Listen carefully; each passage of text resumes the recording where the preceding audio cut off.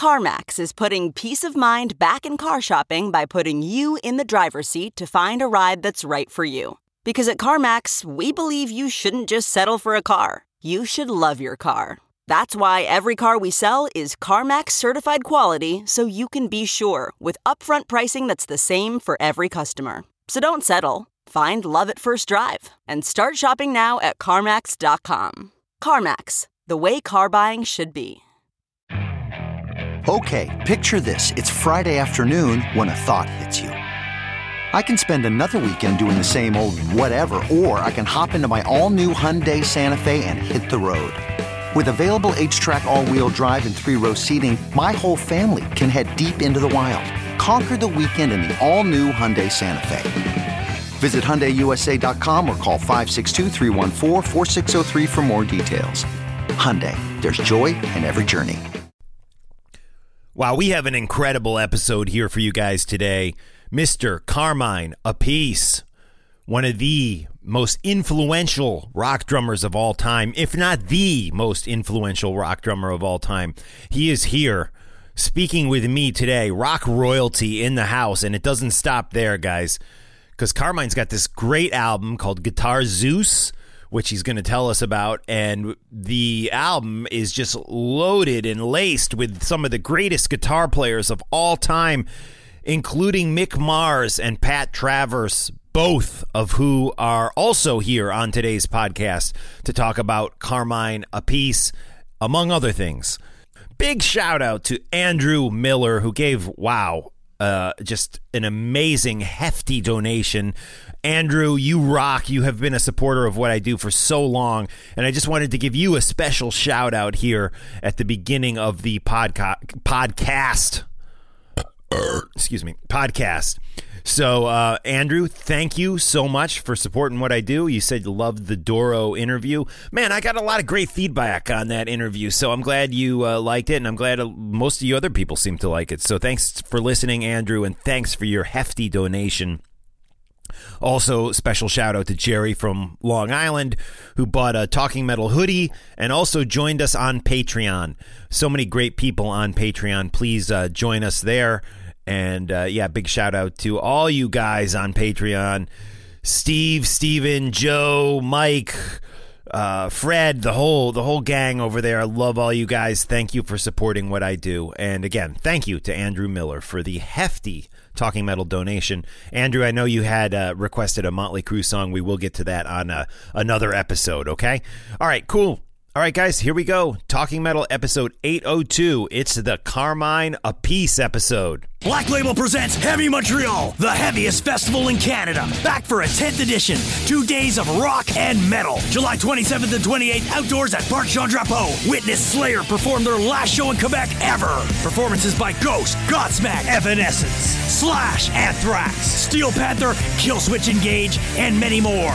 40 bands playing 4 stages on a festival site that you have to see to believe. Festival passes are on sale now. Visit HeavyMontreal.com. Produced by Avenco. Hi, I'm Mark Striegel, host and producer of this show since 2005. On this episode, we're going to talk some rock, some metal, and anything else we feel like.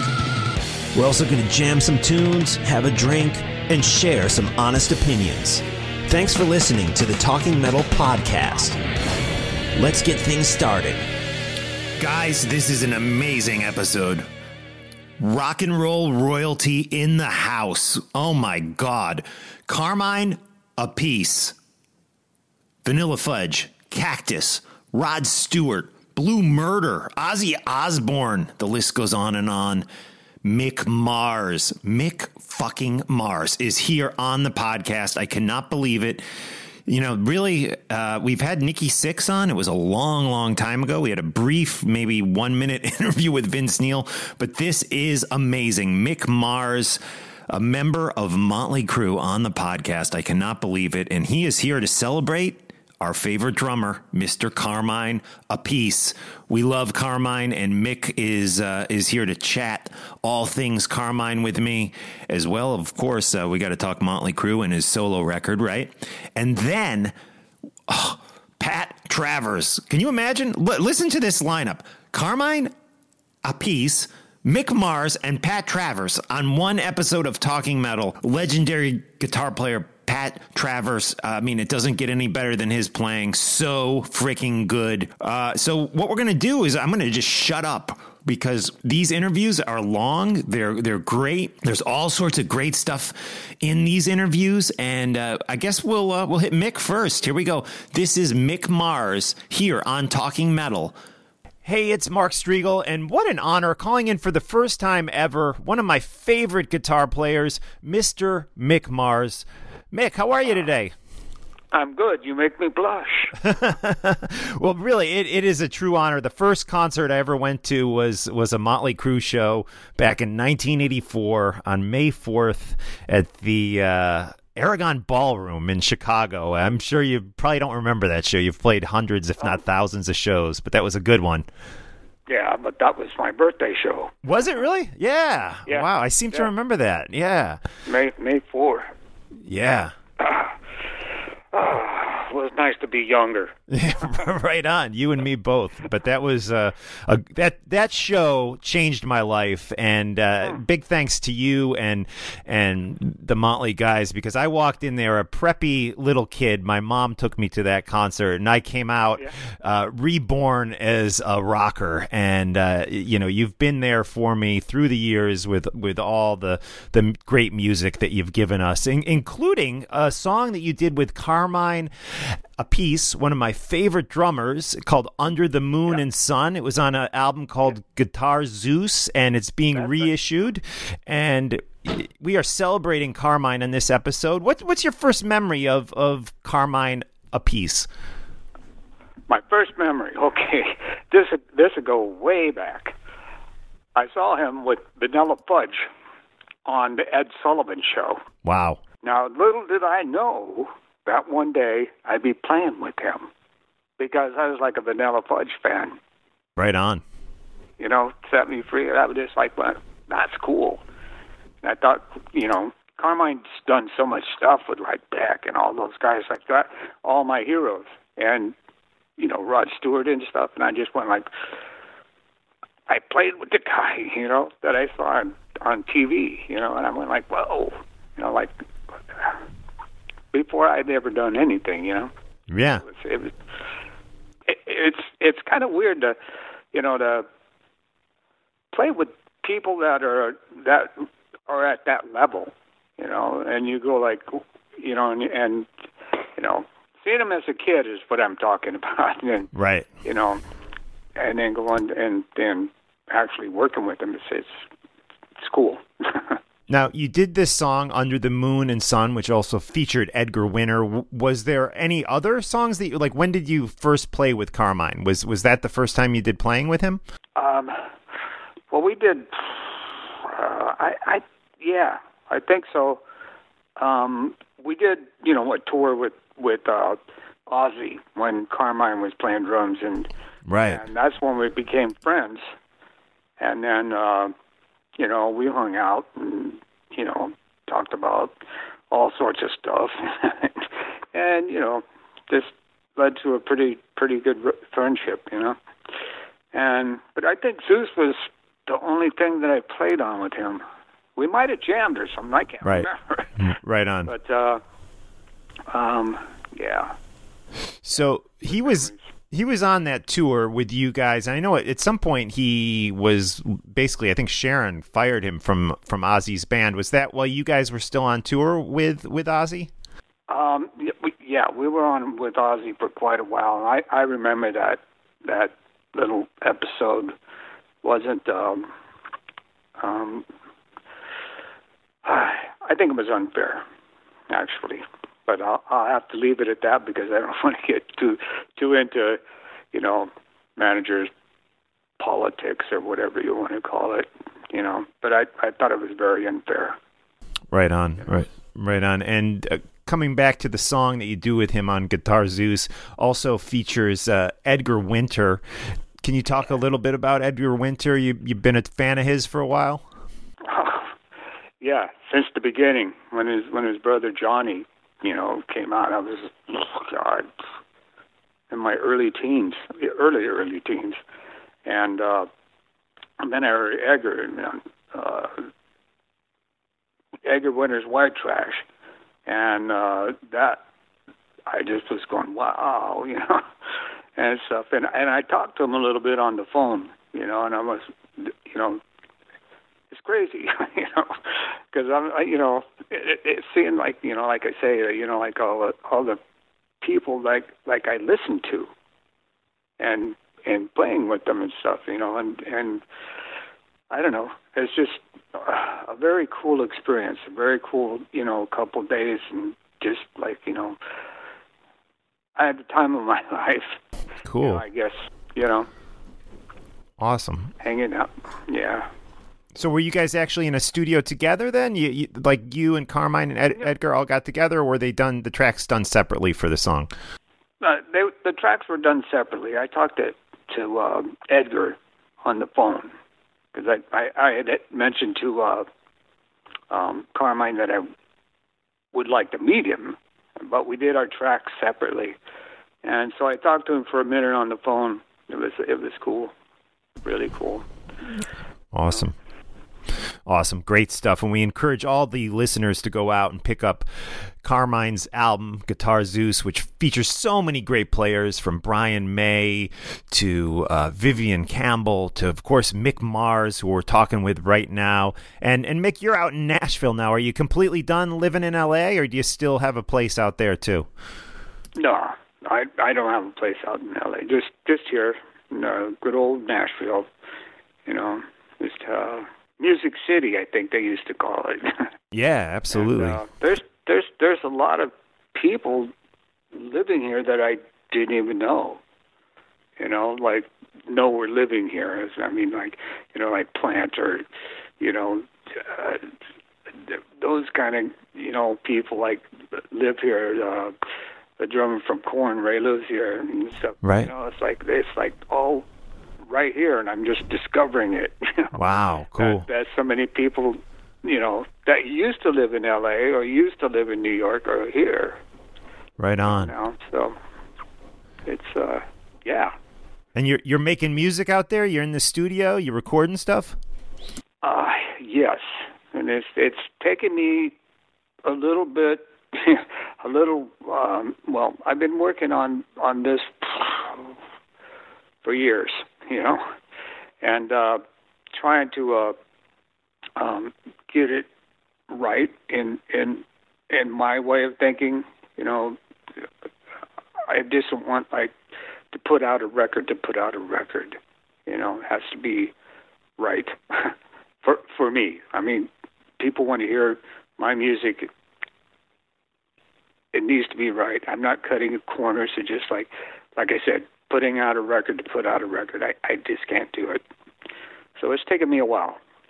Right. You want it to be just perfect. I know for years we've been hearing rumors of different vocalists who may or may not be involved. I know Andy from Black Veil Brides and John Corabi. Are those tracks still in the works, or are those kind of pushed off to the side for newer stuff?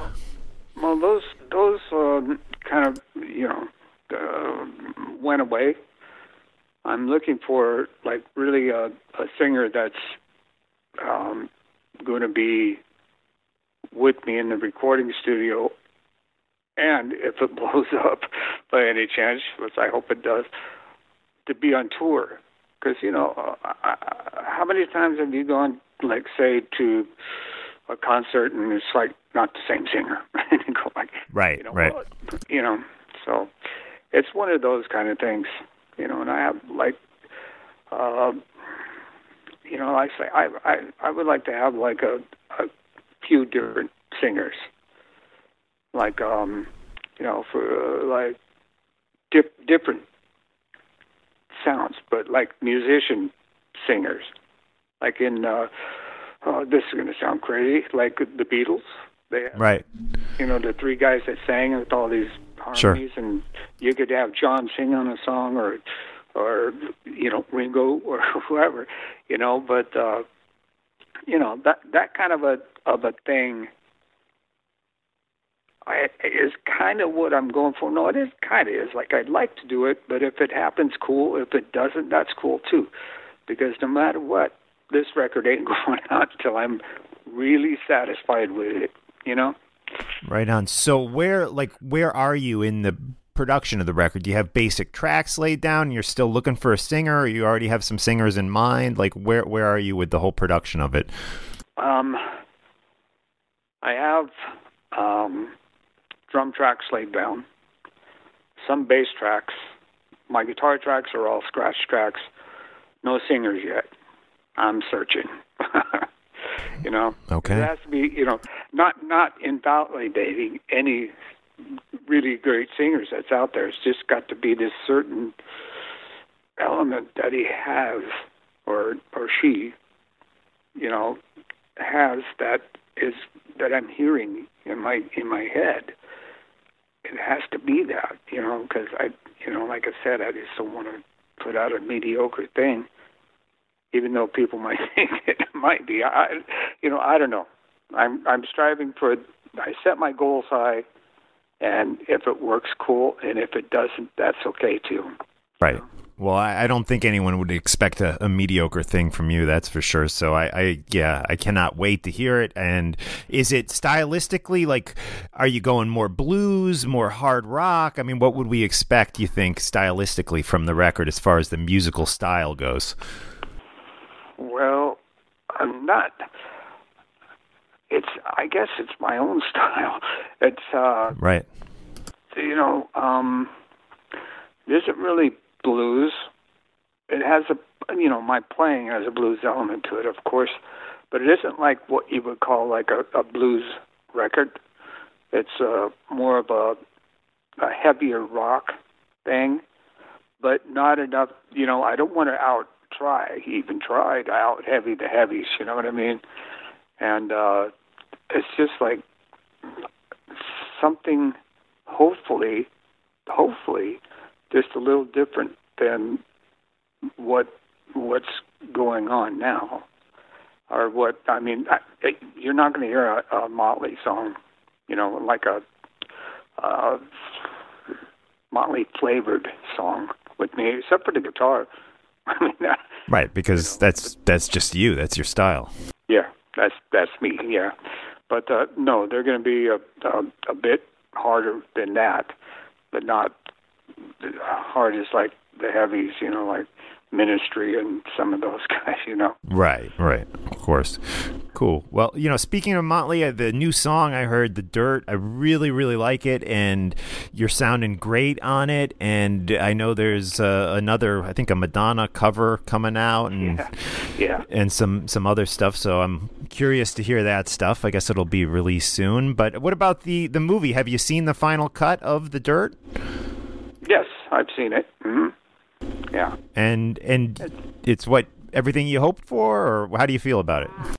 Well, it has its high points and low points. It's like any movie, I guess. You know, I don't know. I'm not indifferent or like weird or anything about it. I just, you know, has its good points, bad points. I you know, when you read a book and it goes to a movie, it's not quite the same. Right. I mean, it would be impossible to take a 10-year movie, you know, 10 years to write, you know, what's all that's in the book, you know. So it's like, you know, like I said, it's gonna. I think the fans are gonna really like it.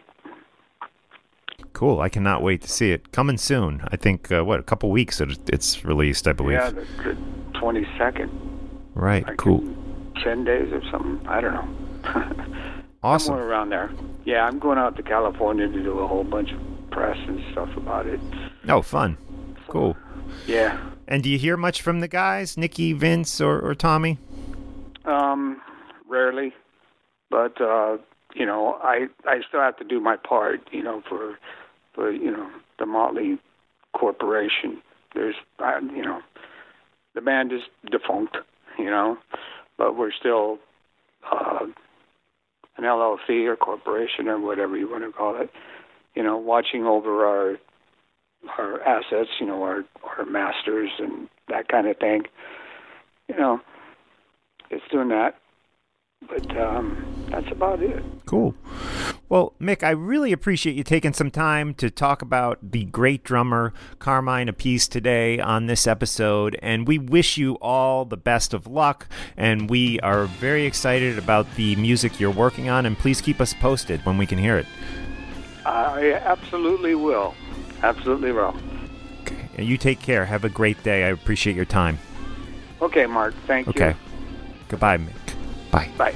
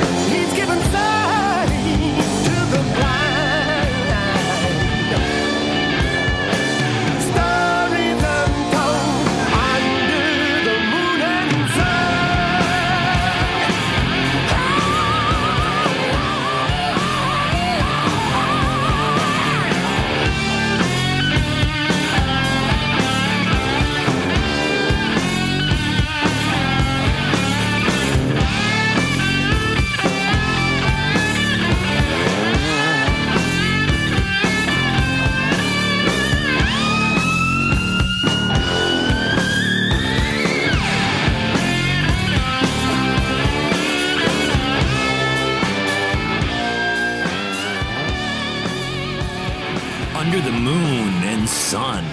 A little sound sample of Mick Mars, Edgar Winter, and Carmine Appice off the Guitar Zeus record. Go buy the whole version of that song on iTunes. 3 legends on that song. Wow. Amazing stuff. And big thanks to Carmine for hooking that up with Mick. Mick called my cell like a few days before the interview, and I picked up the cell and didn't know who it was. And I hear a voice go, "Hey, Mark?" And I'm like, "Yeah." And he's like, "It's Mick." And I was like, Mick who? He's like, Mick Mars. So we scheduled the interview, and I just cannot believe it. My first concert, Motley Crue, and Mick Mars in the Talking Metal House today. So big thanks to Carmine for hooking that up, and Mick for calling me. Cool. So let's move on. We're going to talk to the man himself right now. This is Carmine Appice, legendary drummer, a guy who I have loved for years. I remember back, my good friend Lonnie Lane was a drummer, and back in the early 80s when I was learning to play guitar, I was so jealous because I had these Mel Bay workbooks for my guitar, and I even had kind of a hip blues teacher, but there were no cool like rock guitar instruction books at that time. And I know that's hard to believe because there's a lot of them nowadays. But back in that time, they were all very stale and boring. And I was so jealous of my friend Lonnie Lane because he had this cool Carmine Appice drum instruction book that he worked with his drum instructor. And there was this cool picture of Carmine looking all badass on the cover of the book. And as a guitar player, I was just so jealous that drummers had this cool way to learn to play drums and had this rock star writing books for them.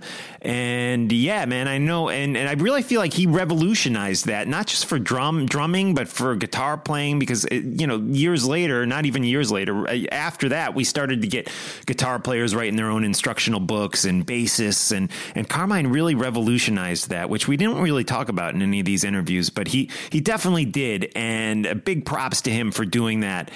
And so without further ado, let's hit some Blue Murder. God, we love Blue Murder, right? And after that, we're going to hear from Carmine Appice, legendary drummer here on Talking Metal.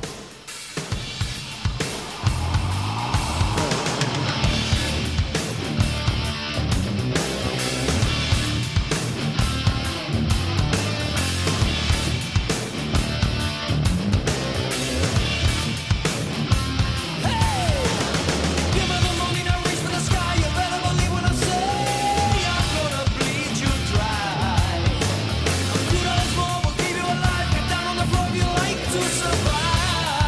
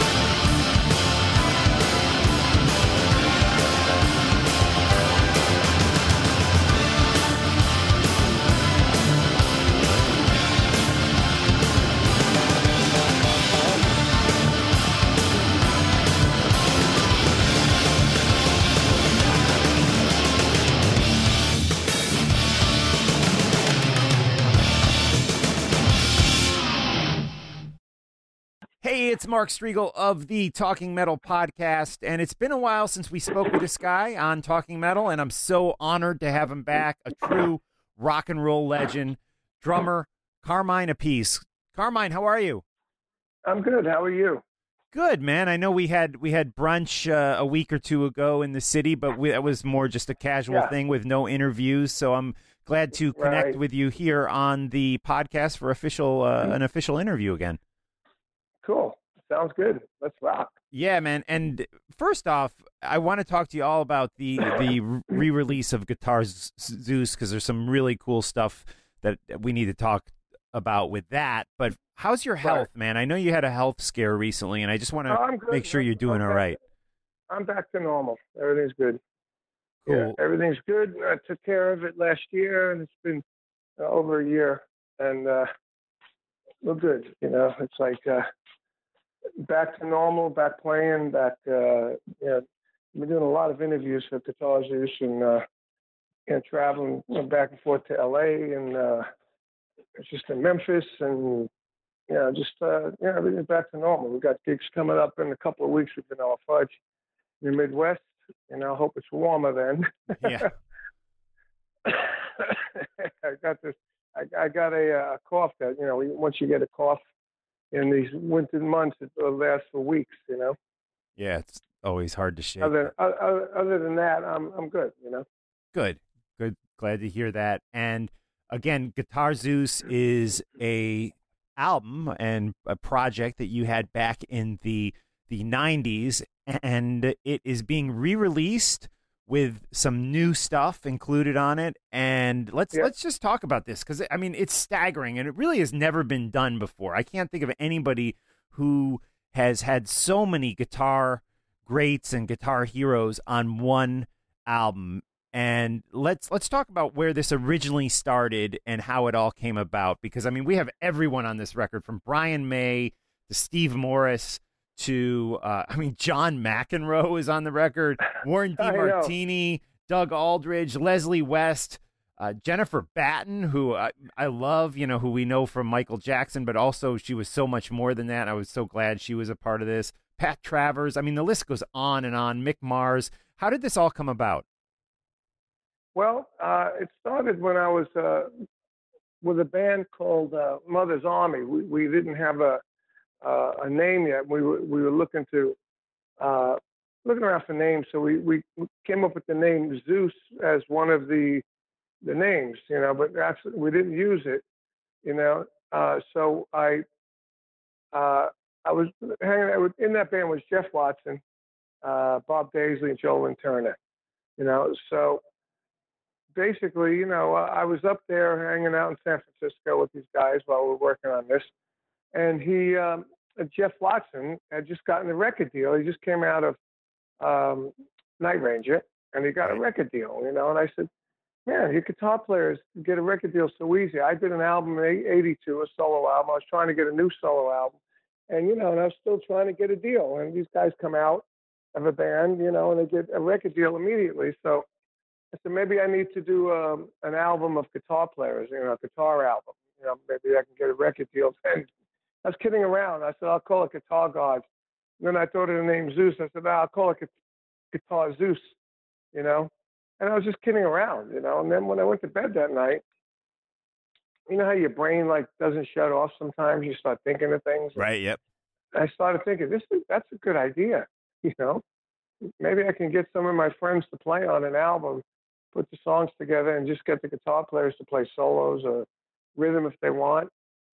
So for the next couple of years, I tried to, find somebody that can put a deal like that together. In the time that I was doing that, I ran into guys like Brian May. We did a clinic together at a music store in Rochester, New York. And I asked him if he would play on it. He said he would. I ran into Ted Nugent. He said he'd play on it. I ran into the King's X guys. They said they would play on it. And I thought, well, just with those three entities, it would be like drawing cards for other guitar players once I get the deal. So, and then finally, I was going to Japan in 1992. I went with Jeff Watson. And then I started making more connections over there and ended up doing a tour 1994 called Super Session Volume 2, because I did Volume 1 in 1982.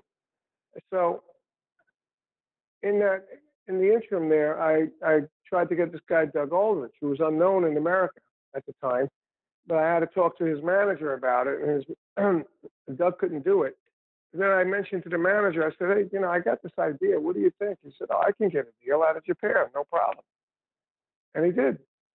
So he got a good-sized record deal, and it cost me $100,000 to do that first record. Wow. But I did exactly what I said I was going to do. And I was working with Kelly Keeling on that Super Session, and then I realized that he was a good singer and a really great writer, and I wanted Tony Franklin on the album because I love Tony's playing. With Blue Murder, we had such a great rhythm section. He was like the new Carmine and Tim, pair. Right. And so I wanted Tony on the album, and once we got the record deal, then I put Kelly in a hotel up near my house in Palmdale, California, and we had a 4-track, and we worked every day for like 2 or 3 weeks and put songs together.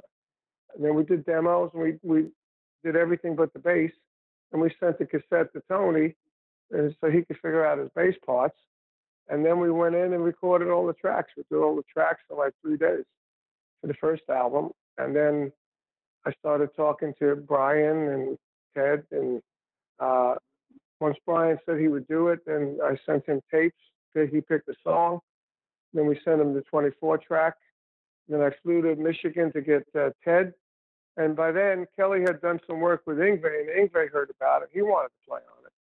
So then I flew to Florida and got Yngwie, and then I played on the track for Yngwie. We sort of paid each other by playing on each other's tracks. He wanted to be on the song with Doug Pinnick. So wow, I put him on the song. That's interesting. Yeah. Wow, cool. Yeah, same with Mick Mars. Mick Mars wanted to be on the track with Ed the Winner. Right. So I paired those off, and and little by little, other guitar players started hearing about it. It was like a domino effect, and then once I got Slash, then other guys heard about it and said, "Oh, I'd like to do it too," and then we got Paul Gilbert, and we got Jennifer Batten, and Steve Moss, Neil Sean. And Neil Sean. And the funny thing, in those days, nobody was big because grunge was king, and all of us were like dinosaurs, including that Mother's Army band that we had put together.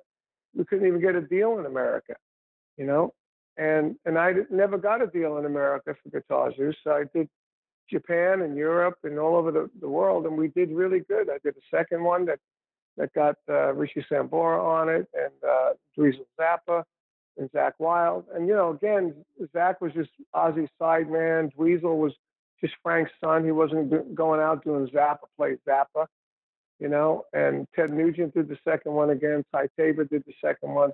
And then I ran into John McEnroe at a management company, and he heard about it. And he said, "Man, I play guitar. I'd love to play on it." Yeah. I said, "Wow." So I put him on it. And then when I was hanging with Richie Sambora to do the record, we did a benefit out in Malibu, and Steven Seagal was on that, playing guitar with, like blues. Yeah. So I was jamming, and Richie was jamming, and Richie told Steven about the album, and then Steven said, "Hey, I'd love to play on that." So I said, "Wow, great." But by that time we got Steven, all the tracks are already done. So I figured out a way to put him on with Seymour Duncan, just 2 guitars and a snare drum, playing a blues, and really wild the way it all came together. So those were 2 albums. But again, I never released them here. Then I did a Guitar Zeus Japan, a Guitar Zeus Korea, and some of those songs that with the Japanese and the Korean artists were never on the other 2 albums. So they were like never really released. Like the song called Angels has Char on it. Char's the Japanese Jeff Beck, who I played with Tim Bogert, and Char Bogert and Appice. We played 12,000 people in Tokyo, Right. And it was just it went like that. So yeah, I ended up selling 150, 170,000 records around the world, everywhere but America. You know. So and this then, is really the first release of this in the States. Well, it's the first release that had any follow through. Let's put it that way. All right. Because I did get a deal, and it was called the Carmine Appice Project, Guitars. It was released by a Swedish label. They released it, put it up on YouTube, put it up on iTunes, and then they went out of business. And so they didn't do anything for it, you know. And then like 4 or 5 years later, I released it with Fuel Records. He released just a double record, Guitar Juice 1 and 2, and really with no promotion. So it just came out, and, you know, nobody knew about it. So basically in America, nobody knows about this record, you know. So when I was working with Robert DePole, I said, you know, I'm going to do some catalog deals to get my Guitar Juice records out, you know, just so people can buy it if they want. And when he looked at the list, he said, man, all these guys are big now. You know, you should re-release this properly. I said, you know, and I said, okay. But he told me that I should keep the digital rights because, you know, iTunes is switching from downloads to more of the Apple Music kind of concept, you know. And he said, that's where a lot of the sales are going to be on the streaming, you know. So I said, okay. So I tried to get deals with labels, but they all wanted the digital rights. So I said, well, screw it. I'm not going to give up the digital rights. So I put it out physically on my own little label called Rocker Records, which I've had, you know, a bunch of releases on, including me and my brother. We did Drum Wars live, and we did Travers Appice live in Japan, and Cactus live in Travers Appice live in Europe, Cactus live in Japan, a DVD and a CD. And, you know, so I've had some product out on that. So I just said, yeah, I'll just release it on there. Cool. So that's what we did. Nice. But I never, you know, we never did any interviews for it. I never did any radio promotion. I never did anything before. So this is really the first time that the record's coming out and to be noticed. And I have a new track that I found. It was a 24 track. I had in my 24 tracks. You know, I have a place where I store them. And I noticed, you know, the name, and I said, I remember that song. So I took it out of the locker and I had it transferred to digital. When I listened to it, it was a really cool song. It was all done except for the guest guitar player. So I asked Bumblefoot if he would play on it, and he said he would. And so I sent it to him. He put his parts on it. And then he went out on tour with Sons of Apollo. Right. So I needed some more guitars on it. And my engineer, Stevie D, who lives in Jersey, he played really good guitar. I used him with me and my brother at a few shows. So I asked him to heavy up some of the guitars in the chorus. And I needed some fills, so he put himself on the right and the left when he mixed it, and Bumblefoot down the middle. You know, so now we have a brand new song. Yeah, Mother's Space. Great Space. song. Great song. Great Really. song, and it's a brand new song. It wasn't ever released anywhere. So that's the first bonus track with a new song. And then I had done, with me and Pat Travers, we did Do You Think I'm Sexy, done a heavy version of that, you know, and I put that on. That's a bonus track as well. And again, that was never released for buying anywhere. Yeah, and I know most people know this, but just for the listeners, in case you don't, that Rod Stewart classic, of course, you and Rod wrote that together and recorded it together back in the 70s, yeah. Yeah, and it was number one in every country in the world, every free world country, I should say. And, you know, and we done a heavy version of it, which I've been doing. I did it when me and Pat did tours together, and I did it.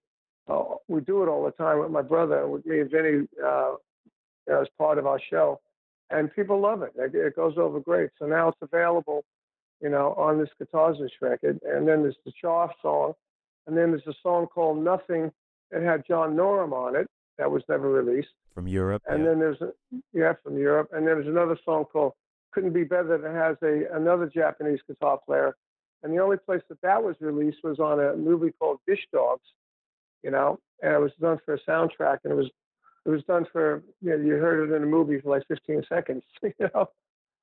So so pretty much there's like 5 newer songs on the whole album that were never really heard before. Yeah, it's such a great listen to. I got to tell you, I love the song you did with Zach. I think Code 19 is great. But you know what one of my favorite tunes on the album is? And it should have been an FM radio rock hit because it's so good. Perfect Day. Do you remember that one with Warren? Without a doubt. It's so good. You wrote that one?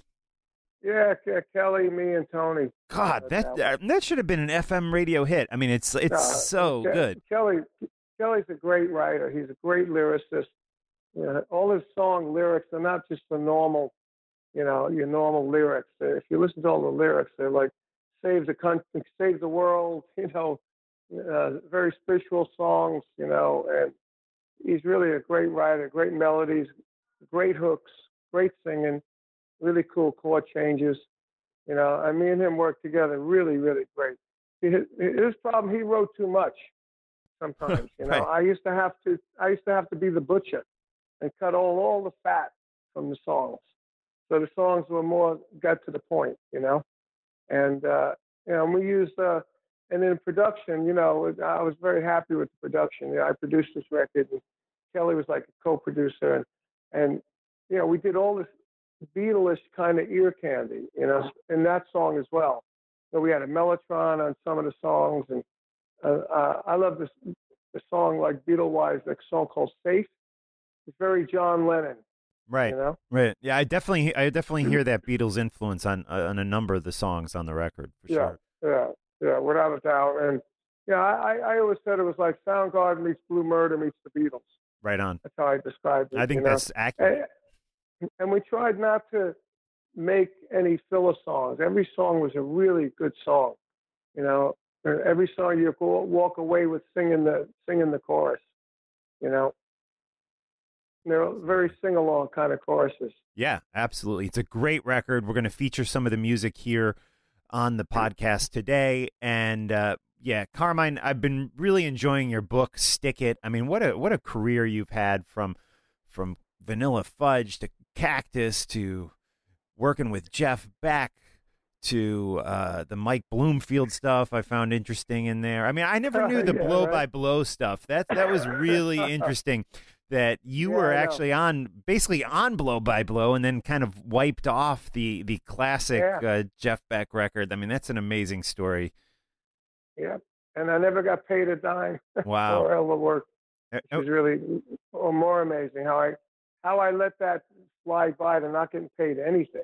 They should have at least pay me for the sessions I did, Yeah, I mean, you're a forgiving guy because you go into that in the book. And you made up with Jeff Beck. I mean, and I give you credit because there's a lot of people who would take that grudge to the grave with him. So Rod and Jeff took the grudge for years and years, until I helped them get back together. It was easily a 10-year grudge they had going with each other. You go into that in the book, how you got them both in the same room together, and they kind of glanced at each other, and it's a really great, like John Sykes still has a grudge against Coverdale. Was it been 25 years? Right. So I don't believe in it. I believe things happen. If I would have sued Jeff Beck, I would have never. He would never be a friend ever again. Right. And I knew that, so I just let it go. But thinking in hindsight now, they at least should have paid me for my sessions, for my time. So I was there for 3 months working on that record, Wow, crazy stuff. And just so the listeners know, you and I are actually planning to sit down again later this month and really go deep into your history. There's just so much of it from, King Cobra to Blue Murder to Jeff Beck to Rod Stewart to Ozzy Osbourne. I mean, it just goes on and on. We're really going to try to cover a lot of that history later this month. This interview today was primarily just to let everyone know about the amazing Guitar Zeus album and reissue that's out right now with the new songs that you mentioned. It's so good. Right. And you know what? Before I let you go, though, I did have to ask you about this thing that happened recently. Vinnie Vincent, who you've had a history with, reappeared suddenly about a year ago at a KISS convention in Atlanta after kind of being off the grid for at least a couple decades. And there was then this big comeback concert planned in, I guess it was Tennessee, Memphis, I think. And you were going to be a part of that. You and Tony, actually, who coincidentally is on the Guitar Zeus album. And what happened? It was postponed and then I guess canceled. Did you ever get together with him and rehearse? Like where? No. All I did was talk to him on the phone a bunch of times, and he was telling me that this is a great time. We can go out. We can really take advantage of this. And, me and Tony were gung ho. But he never really done anything to move it forward. We didn't get we're working with the promoter, Derek Christopher. He's the guy that pulled him out of retirement and did that KISS convention. Yes. And I believe he called me and asked me if I'd be interested in playing with Vinny at this concert. And, and I had talked to Vinny after he did the KISS, the comeback, because, I've known him. He was in my group, Carmine and the Rockers, 1979, 1980. We wrote some great songs. We had a really killer band. We did shows. We played the Whiskey 2 nights, sold out. We did, all kinds of gigs up and down California. We did really well. And we were getting ready to do a record deal. And then we had a certain deal with Vinny for the songwriting, because he was the main songwriter.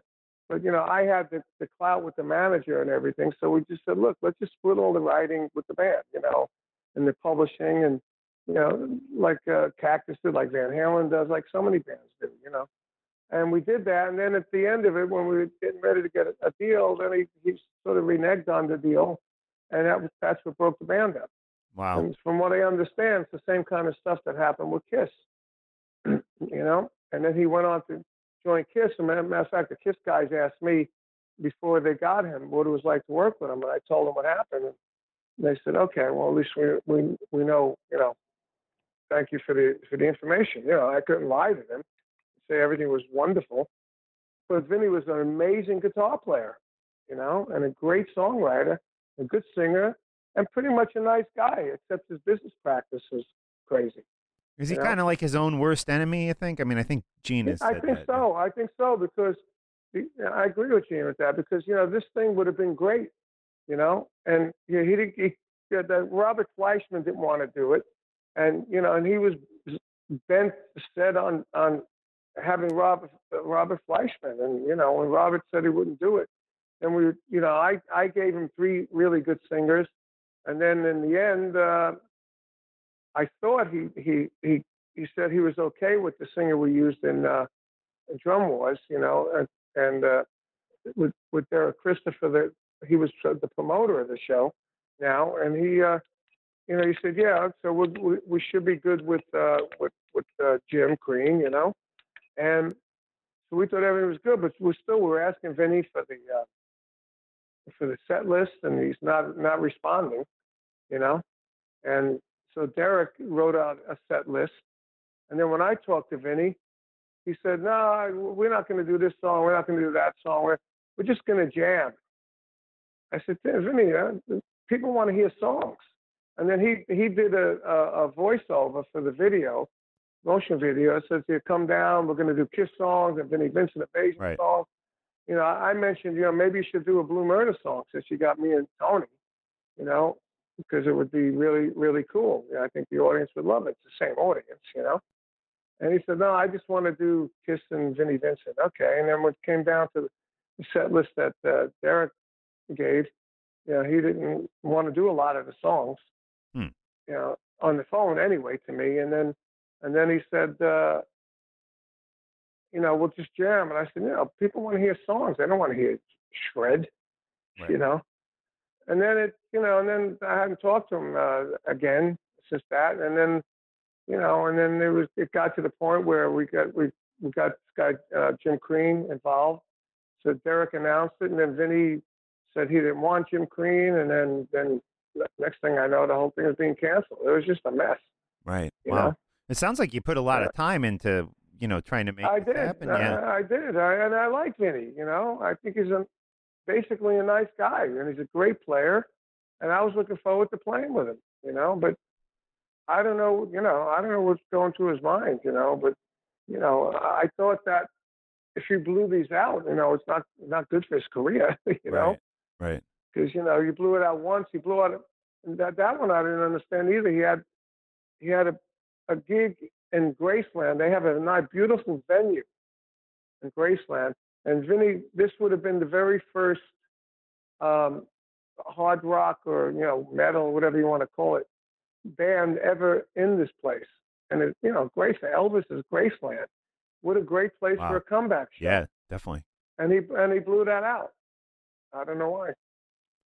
Did you ever have any concerns? I mean, because I interviewed Vinny probably like in April, and I said, we still haven't really seen you pick up a guitar and shred and play like you used to. And when I basically asked him, you can still play, right? And he was so offended, I felt like, when I asked him that. Well, I said I did the same thing. After I saw him on that Kiss Cruise thing, I said, Vinny. A pre-party for the Kiss Cruise, right? Yeah, the pre-party. I said, why didn't you play any solos? I mean, you always love to show off your solos because you're a great soloist kind of thing, And I said, so, I just got to ask you, can you still play like that? He said, of course I can play like that. I said, okay, good. I believe him, Right. All right. So it's canceled. It's not postponed. You have no plans to. No, it's canceled. I mean, right. Derek is done. I mean, he paid Vinny some money, I believe. They're going through some. They made some sort of settlement that I guess both of them are happy with. But Derek paid the money. He paid us deposits. And so and then they had to return all the money for everybody that bought tickets. And it's really, really sad. Yeah, too bad definitely. Because it would have been a great band. And Jim Crean, our singer from Drum Wars, he's a good performer. He sings all the thing, and Robert Fleischman sings really high. There's not a lot of singers that could sing up there, and Crean could sing up there. And yesterday I saw Billy Sheehan with Palace, and this guy Phil Narrow, I work with in the Platinum Rock All Stars, which is like a classic rock conglomeration, like me and Rudy Sarzo, Phil, and Bumblefoot, Jeff Downs, Right. At the Iridium. And, I saw him at the Iridium with Billy yesterday. And, well, he was awesome. I said to myself, I should have asked him to do the Vinny thing, too. He's another one that could have done it. Right on. But the Vinny thing. Did I say Billy thing? The Vinny thing. Yeah. You said the Vinny. Yeah, you said the Vinny. Yeah. I just said Vinny. Okay. Yeah, so, but it's really a shame, because Vinny, he disappeared, first of all. That was weird. And then there was all the rumors that he had a transformation to a woman. And, and I got to say, he doesn't look like the old Vinnie Vincent anymore. Right. And he looks like, he doesn't look like Vinny, let's put it that way. Yeah, well. Everybody can make their own judgment on what it is, what he looks like, Right on. I hear you. Well, I guess the bottom line is we hope whatever's going on with him, he can get his act together. Yeah, I know. But I mean, like, I had multiple conversations with him. They're really good. I mean, the first conversation I had with him, he got on the phone and he thanked me for something. I said, well, what are you thanking me for? He said, well, you lent me a set of drums back when I was putting some of my stuff together, and you lent me a set of drums, and I never got to thank you. I said, I'll tell you the truth, Vinny, I didn't even know I lent you a set of drums, because I used to have a drum rental business with my brother, and it was in the basement of my manager's house, and it's the manager that managed Carmine and the Rockers. So probably when I was out on the road with Rod or something, he might have needed a drum set. My manager said, sure, So I believe that's what happened. And I said, well, no problem. You don't have to thank me. I said, I don't even know I lent it to you, but I appreciate it. And then the conversation continued. We talked about, a lot of the stuff. I knew his wife. His wife got murdered back 25 years ago. and we talked about that. We talked about a lot of personal stuff, and it's just, really a shame. It really is a shame. I was disappointed. Tony was disappointed, because we were looking forward to playing together and playing with Vinny.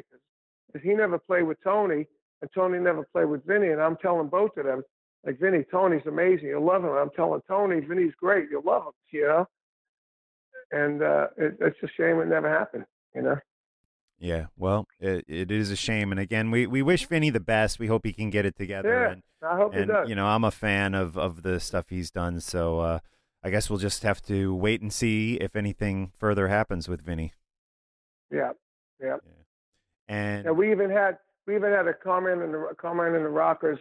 Derek wanted to release the vinyl.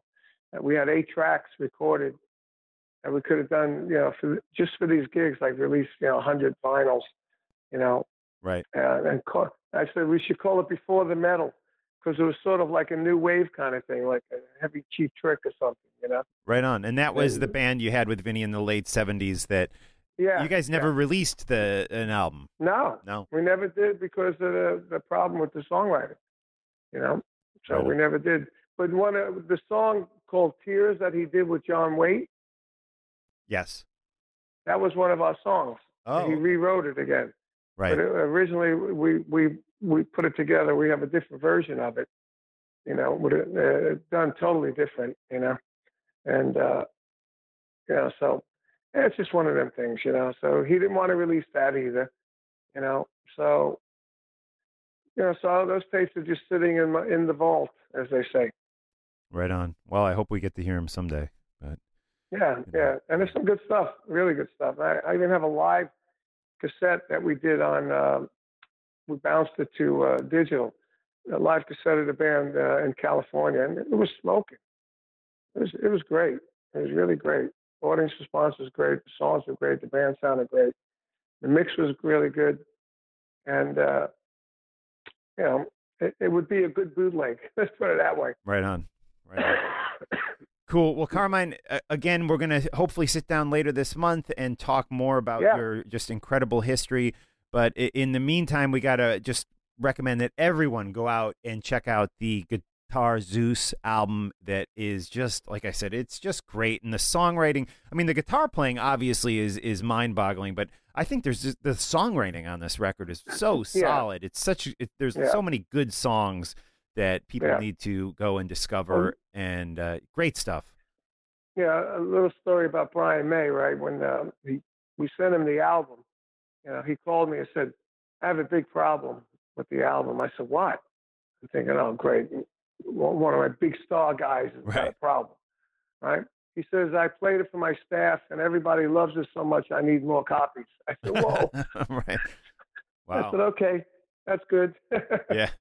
No, it is some great songwriting on there. And I just really want the listeners to go out and discover or rediscover the Guitar Zeus record, because it is some great stuff. And Carmine, as always, it's great talking with you, and I look forward to speaking with you more down the road.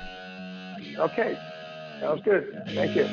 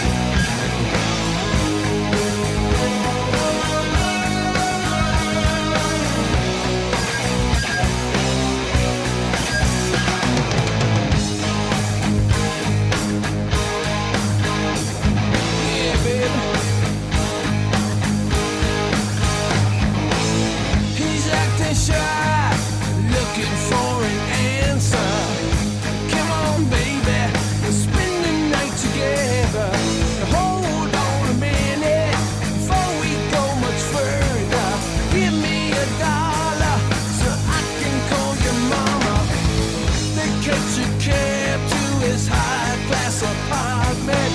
There he can tell her exactly what is happening.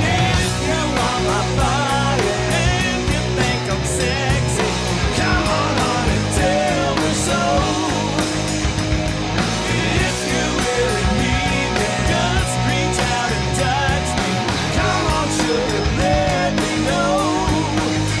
Let me know, baby.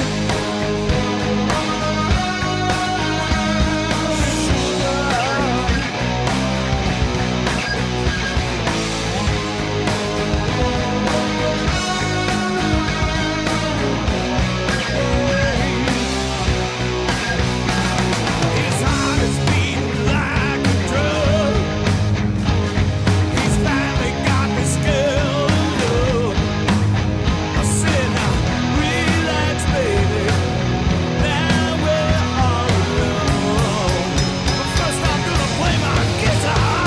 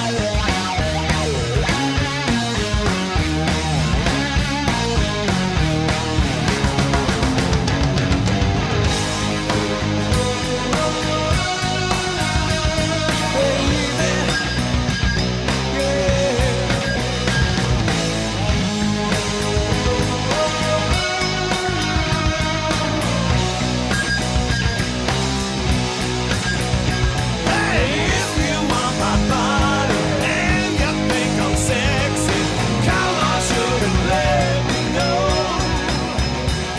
If you really Do You Think I'm Sexy featuring Pat Travers and Carmine Appice. And of course, Carmine wrote that song with Rod Stewart.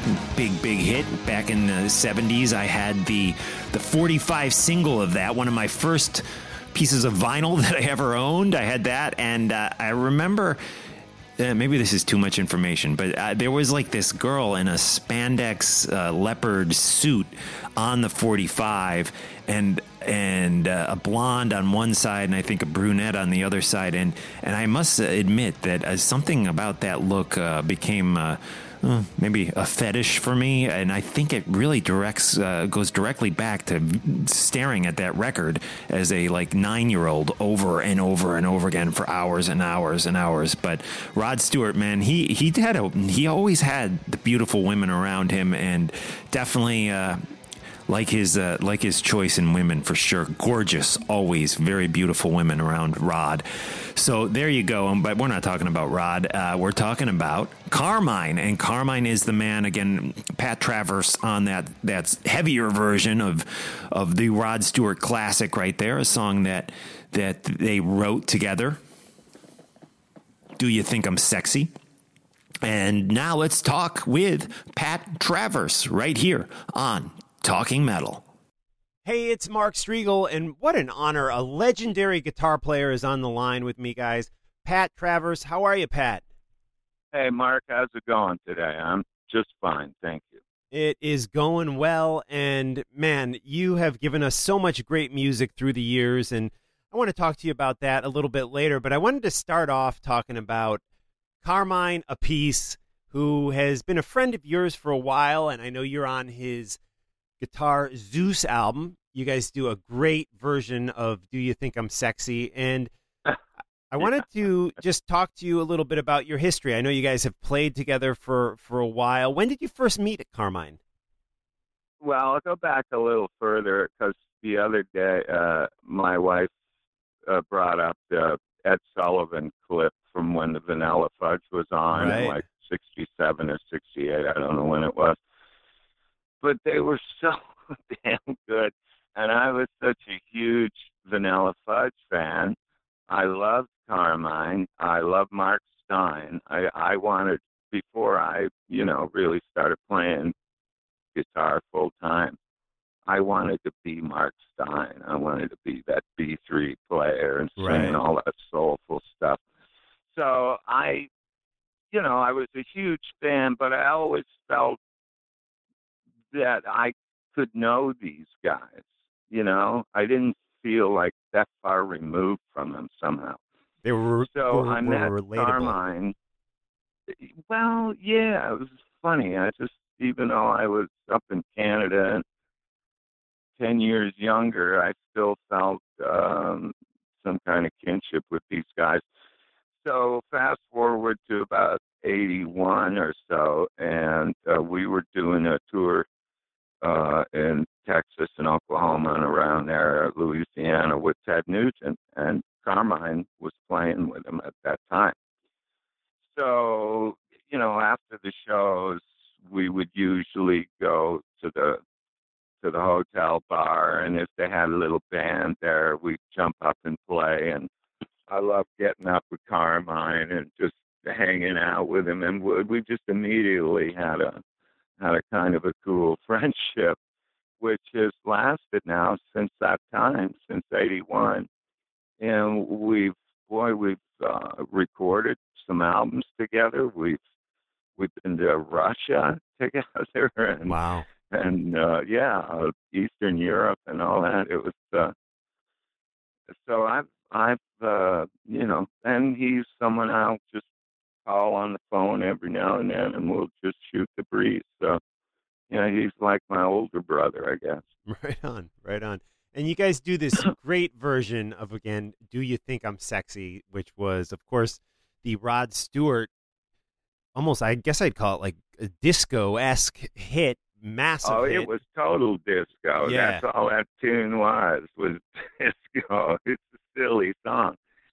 But I kind of like the version we did because the pedal board I was using at the time had this crazy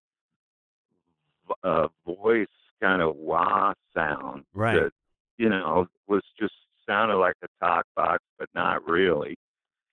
And I loved it, but there wasn't many places to put it in, because it was so off the wall. And when he said, "Oh, we got to do these," I said, "Well, we got to rearrange this sucker."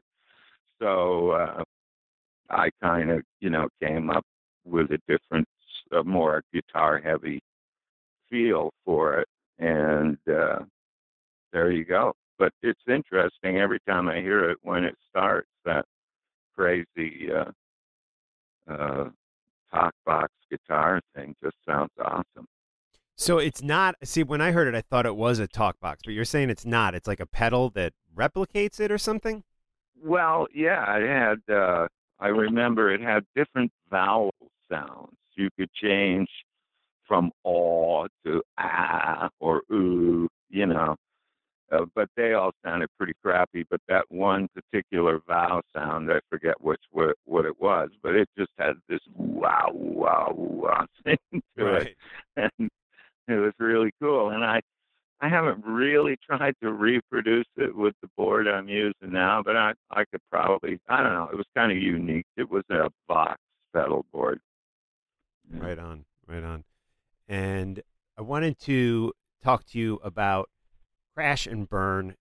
The 40th anniversary, it's unbelievable, is going to be next year. So right now we're looking at 39 years since that album came out, but next year, the big 40, just a real landmark record for a lot of us. And what are your memories of recording that record? Are there some things that jump out that maybe you could share with us? I know you had, of course, Pat and Peter with you, Tommy Aldridge on the drums.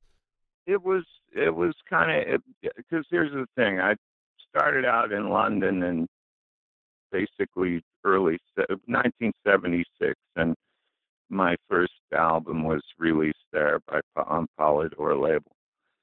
And I did 2 more albums while I was in the UK, but it was obvious that we were going to be more popular in the U.S. because we were getting a lot of airplay all over the country in different places, cool places like the Bay Area, and Chicago, and Texas, and California, Southern California, Right. and Florida. So, so we in '78 came to the United States. January 1 was my first day, and we toured for 4 months with Rush and Foghat. Went around the country and Canada like 2 times. And then we had to record another album. So we did have a little leisure time. And we went down to Miami, and my manager rented one of those great old homes on a little island between Miami and Miami Beach. And that I remember writing Crash and Burn in that room. Wow. But I wasn't recording that album. I was doing Heat in the Street. So, but I remember the sort of genesis of that was in that Florida room there. So anyway, Heat in the Street came out. We toured again for, many months. And then at the end of that tour, we decided we'd record a live album so that we could release that and have a little extra time to work on the next studio album, which I really needed because by then, in 3.5 years, I'd done like 4 studio albums and all these tours. And so it was just like write songs, rehearse them, record, go out, tour, and then repeat, you know? Yeah. And so I was really looking forward to having, 3 or 4 or 5 months straight where I could really put together this new studio album, which I wanted to be something very cool. And so we recorded the last few shows, and I got to work on the Crash and Burn album, and, thinking, oh, this is great. I've got some time to really concentrate on this. The live album came out, and the song Boom Boom Out Go the Lights was an immediate radio hit. Yep. And it was just played everywhere. So the record company is like, wow, you guys got to get back out and do some shows. So we would go out and play for a couple of 3 weeks, then come back and be off for a couple of weeks, and did that for about 7 or 8 months. And in the end, I kind of liked working that way because I wasn't recording like 9 songs all at once and then overdubbing them. And, I was just doing 2 or 3 at a time. Right. And so it's, I just, some things take time. I mean, it's nice to get that spontaneous performance where everything works. But, my material requires a little playing it and thinking about it until, I think it starts to settle into something. So with Crash and Burn, we got the chance to do that. And, but yeah, I was really proud of that record. I think it sounds really good. Dennis McKay engineered and co-produced that with me. And he had done a couple of Tommy Bolin albums and some other stuff that his records always sounded great. So yeah, and I mean, it still sounds production. great to this day. I mean, it's just held up so well. Yeah. So, yeah, and of course, I was super into playing keyboards at the time. See, I finally got to go back to my Mark Stein, Keith Emerson type persona, for Crash and Burn. And, of course, I had Pat Thrall playing guitar with me, and he was just so freaking good that I felt okay kind of retreating a little bit from being the dominant guitar player at that time. Right But on. not anymore, boy. Right on. Now, and Tommy Aldridge was with you at that time. He was with you for a Yeah. while back in those days. Now, did he leave your band to join Ozzy's band, or was there time? Yeah, it's a little confusing. Yeah. Unfortunately, we had the demise of that version of the Pat Travers band was kind of sad and pathetic, and it shouldn't have happened. I mean, we just had crash and burn, and we were finally starting to, get up to the next slot where we could do sheds, headline sheds ourselves, and we should have gone to Japan, etc. But within the management and everybody, there was just, I don't know, there was dissension that just couldn't seem to be addressed. I mean, I wasn't into any confrontations, and I just was pissed off that everything was kind of falling apart on me. At, the time when it seemed it should be going up to the next level. But people are people, and I was one of them, and it just wasn't meant to be at that time. So,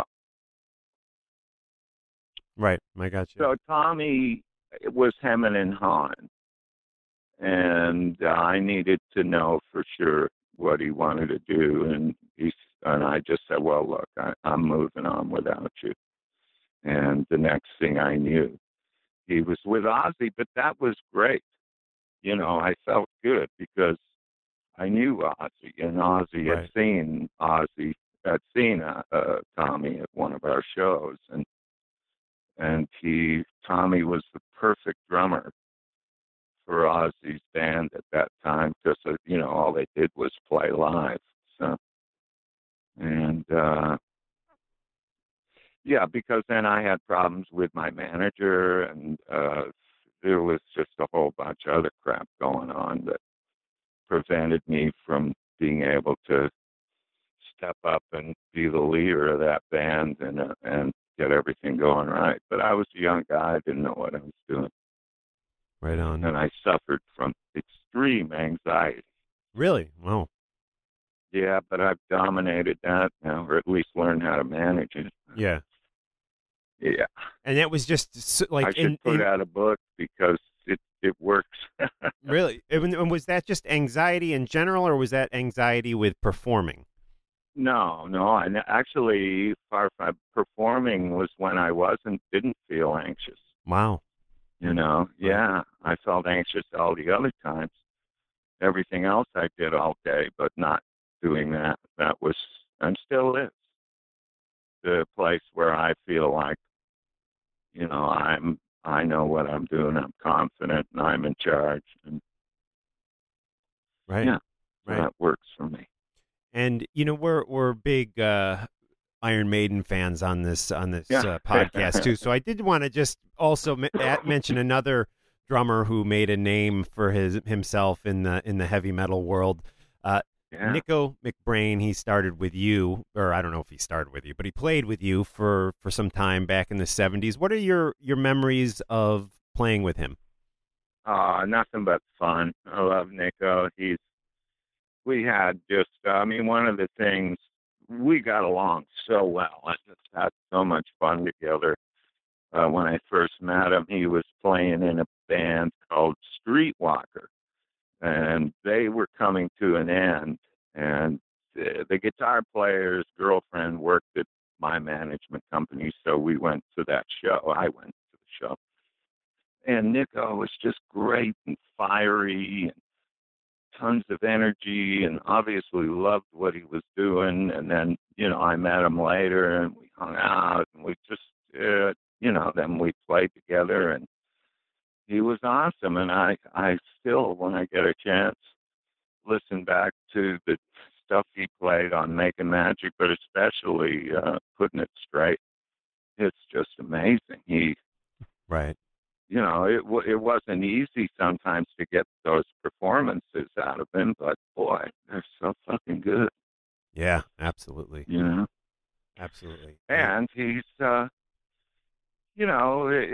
unfortunately, the split we had wasn't on very good terms. and a number of years went by before mostly he was able to forgive me, I guess. Right. Okay.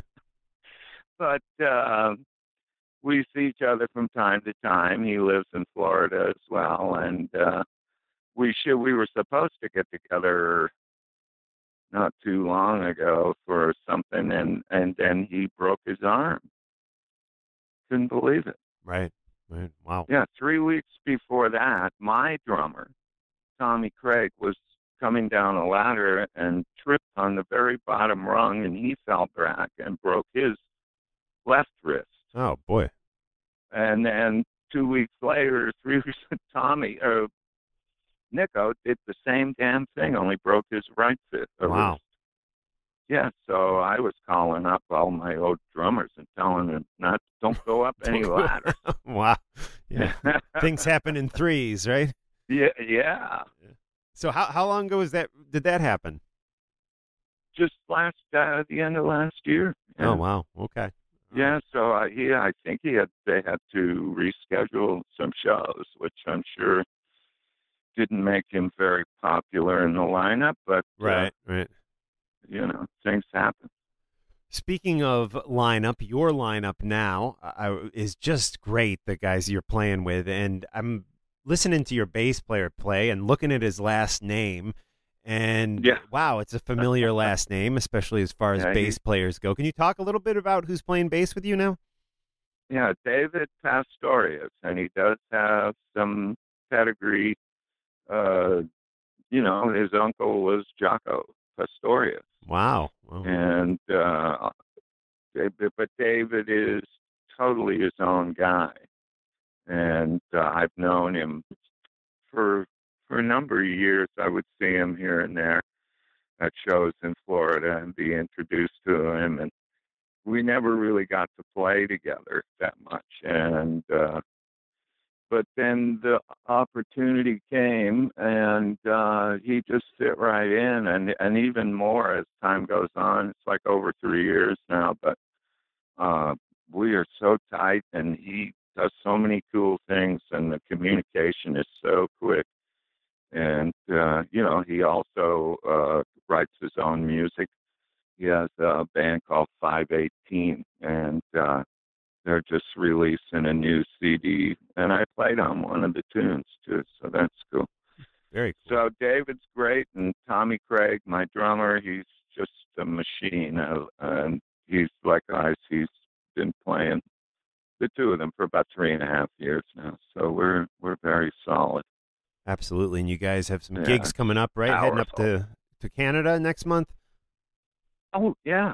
Yes, Brass you're right. Monkey in Ottawa, I think. I'm going to be in Ottawa on my birthday. What about that? Oh, cool. April 12th, time right? in a long time. And then you got April 12th in Ottawa at the Brass Monkey, and you got the 13th at the Rock Pile in Toronto.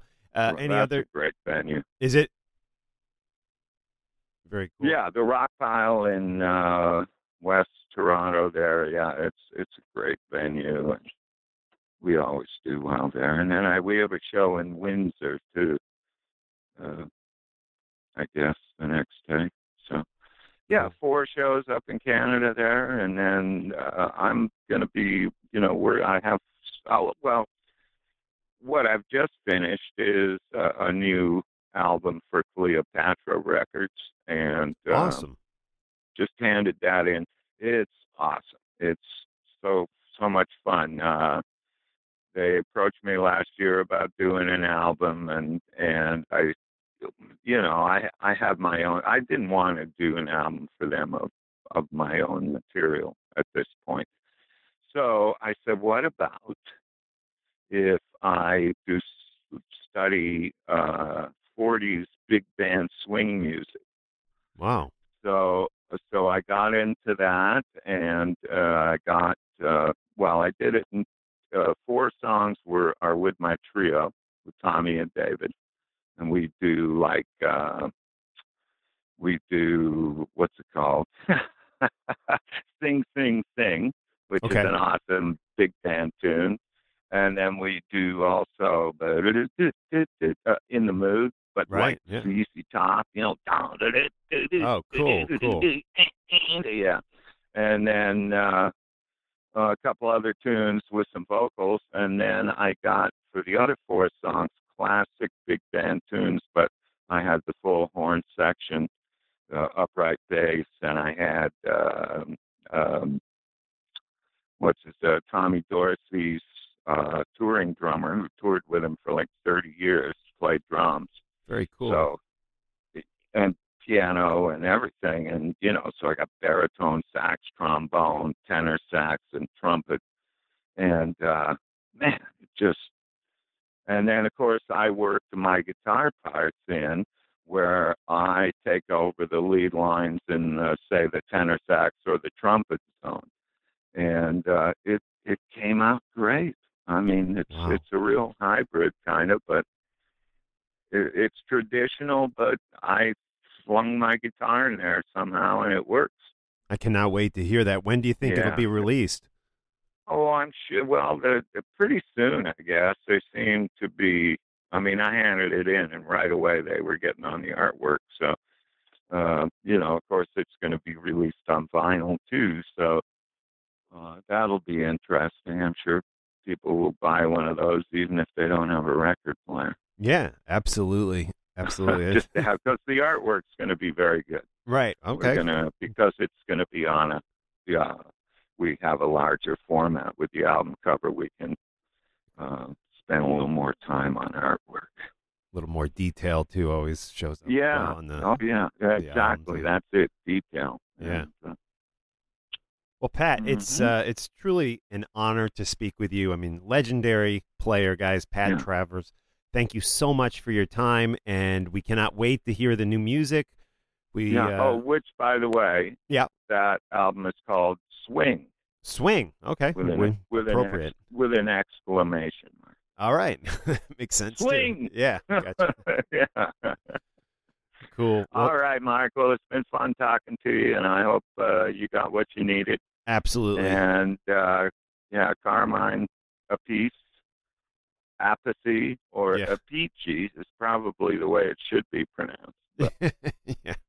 Yeah. He's a brother, and I love him so much, and he does great things with other guitar players. So absolutely, pay attention to that too. Sounds good, Pat. You have a great day, all right, and we'll talk to you soon. All right, cheers, Mark. Thank you. Bye. All right, we're gonna do a little tune now. We're gonna need your help again. It's called Black Betty. Can you sing Bam-A-Lam? Try it out. Whoa, Black Betty. Come on, Black Betty. Whoa, Black Betty. Yeah, Black Betty.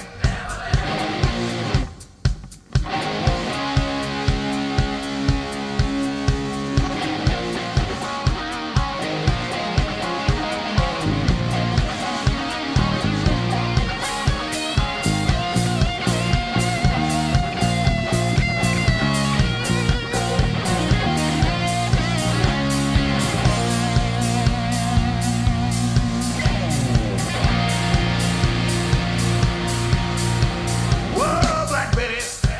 Whoa, Black Betty. Black Betty at a town. The damn thing went wild. I said it wasn't none of mine. The damn thing went blind. Whoa, Black Betty. Yeah, Black Betty. Yeah.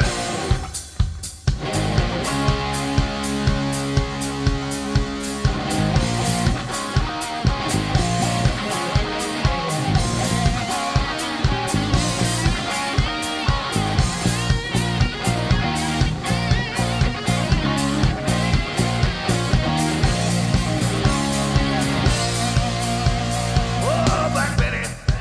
Whoa, Black Betty. She really gets me high. You know that's no lie. Well, she's so rock steady, and she's always ready. Whoa, Black Betty. Yeah, Black Betty. Yeah.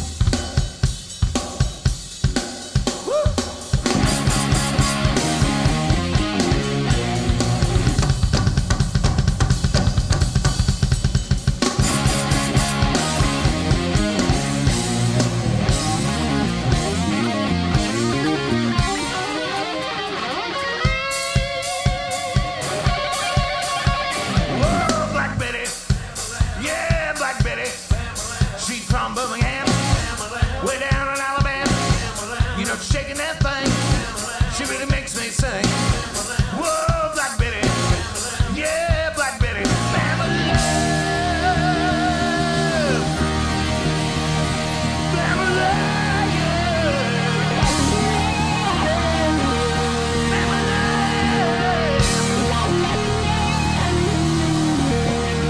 Bama love, Bama love.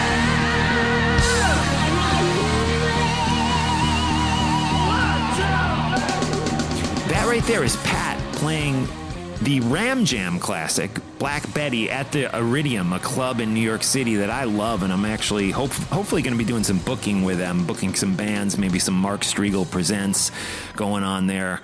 Nothing firmed up yet, but we almost booked Last in Line there, but it fell through. So working on that, and that was Pat Travers at the Iridium, a great club in New York City that everyone should check out. Les Paul designed the sound system in there. It was a club that Les used to play every Monday night. And yeah, and Carmine, you are the man. We celebrate all things Carmine Appice on this episode, and we encourage everyone to go out and buy the Guitar Zeus record. So many great songs, such great stuff. I love it so much. It is just really, really a great record, from Doug Pinnick to Doug Aldridge. So many great players on this album.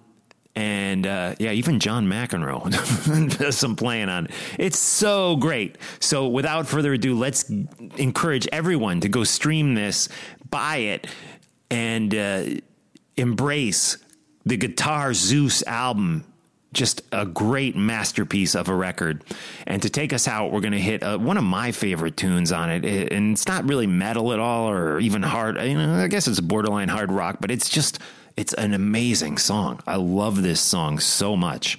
This is Perfect Day, featuring one of my favorite guitar players, Warren DeMartini. And yeah, it's great. I'd love to get Warren on the podcast. He doesn't really do interviews, you know. It's wild. But love to talk with Warren sometime. Anyways, this is, again, Perfect Day by Carmine Appice off the Guitar Zeus record, featuring Warren DeMartini. And that'll take us out. And go buy this song on iTunes, guys. It's a great song. Thanks, Carmine. I love it just to feel the sunrise upon your face.